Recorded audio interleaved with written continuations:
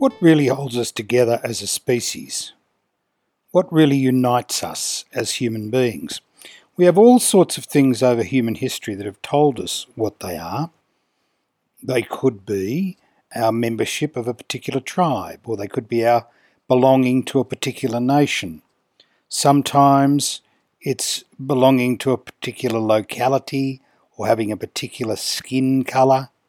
All of these things fake assertions of just what holds us together.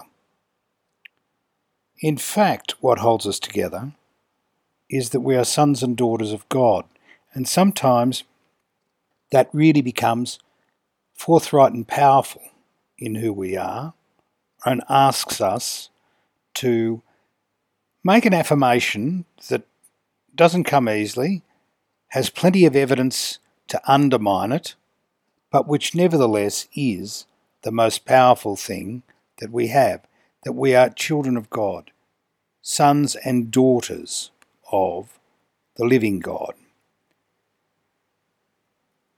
We have a gospel today that tries to say the most important thing about Jesus is really the family to which he belongs. It's praise and flattery of his mother, and he's supposed to be there and say, yes, that's true. But in fact what he says is the thing that is most commendable, estimable in him is what he shares with other people, which is seeking and doing the will of God. That's what leaves the stamp on his personality and makes him distinctive. He becomes a standout because of what he's done in responding to the invitations that God makes to him. That's what's going on in this gospel reading, but it's also what's going on in our lives. Blessed are those who hear the word of God and do it.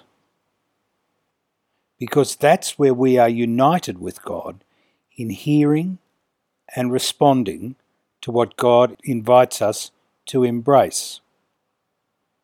Do we hear what God invites us to embrace? And if we don't, then we should be honest about that and say, no, I didn't hear. And then go to God and say, open my ears that I may understand what you are calling me to do and to be. Then wait patiently till we actually hear what it is that God is asking of us. That takes patience and discernment. But once we ask God for the light to see what he's inviting us to do and to embrace, there's no doubt in the world God will show us.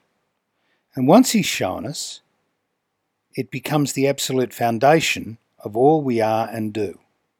And all that we give to God and to one another comes out of the way that the Spirit specifies we should be gracious and generous.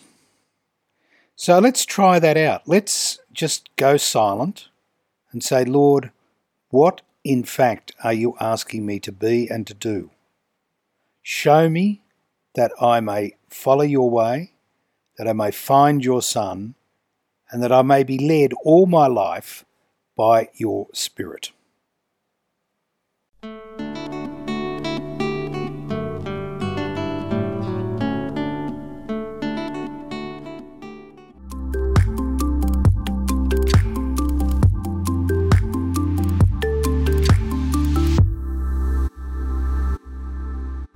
The Union of Catholic Asian News is the leading independent Catholic news source from Asia.